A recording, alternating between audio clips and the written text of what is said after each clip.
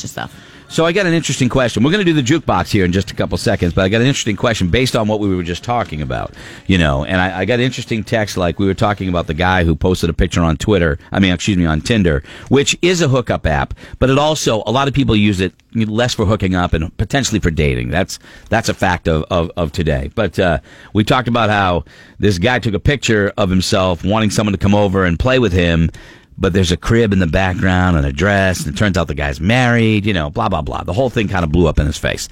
But we were talking about how sometimes, the grass is greener and you just want to try it sometimes. Doesn't mean you're not necessarily unhappy. Some people just do it. I'm not endorsing it. I'm just saying.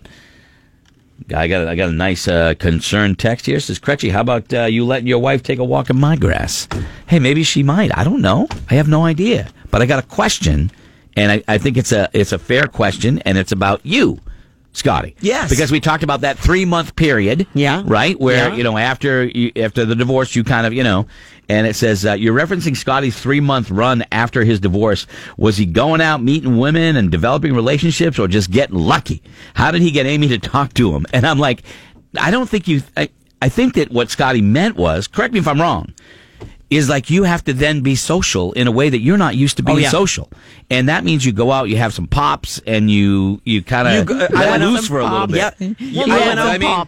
I went out on that's what I'm talking about. Many dates, met an amazing amount of, some very cool girls. Yeah. I, dated one for, a while and then dated a few here and there. But truth is, some of them weren't dates. You were just going out. Going out and meeting people, yeah. Or like, hey, I heard on the radio that you were single. And you're like, okay, well, we'll see. And also because you got to remember, if you're going through that, you're going home to something completely different and less busy than you had before. Yeah.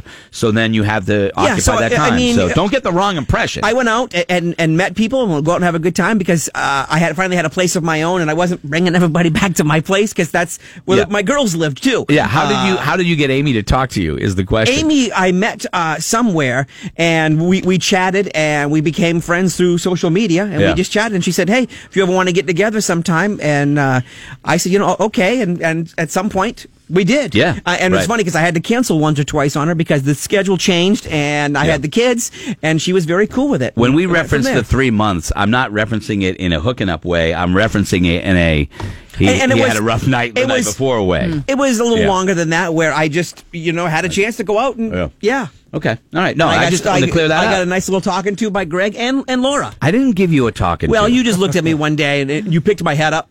Dude. And you said...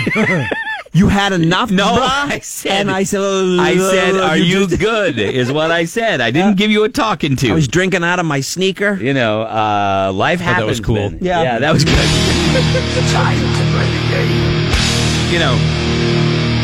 When the guy would come into the building and then head straight for the couch.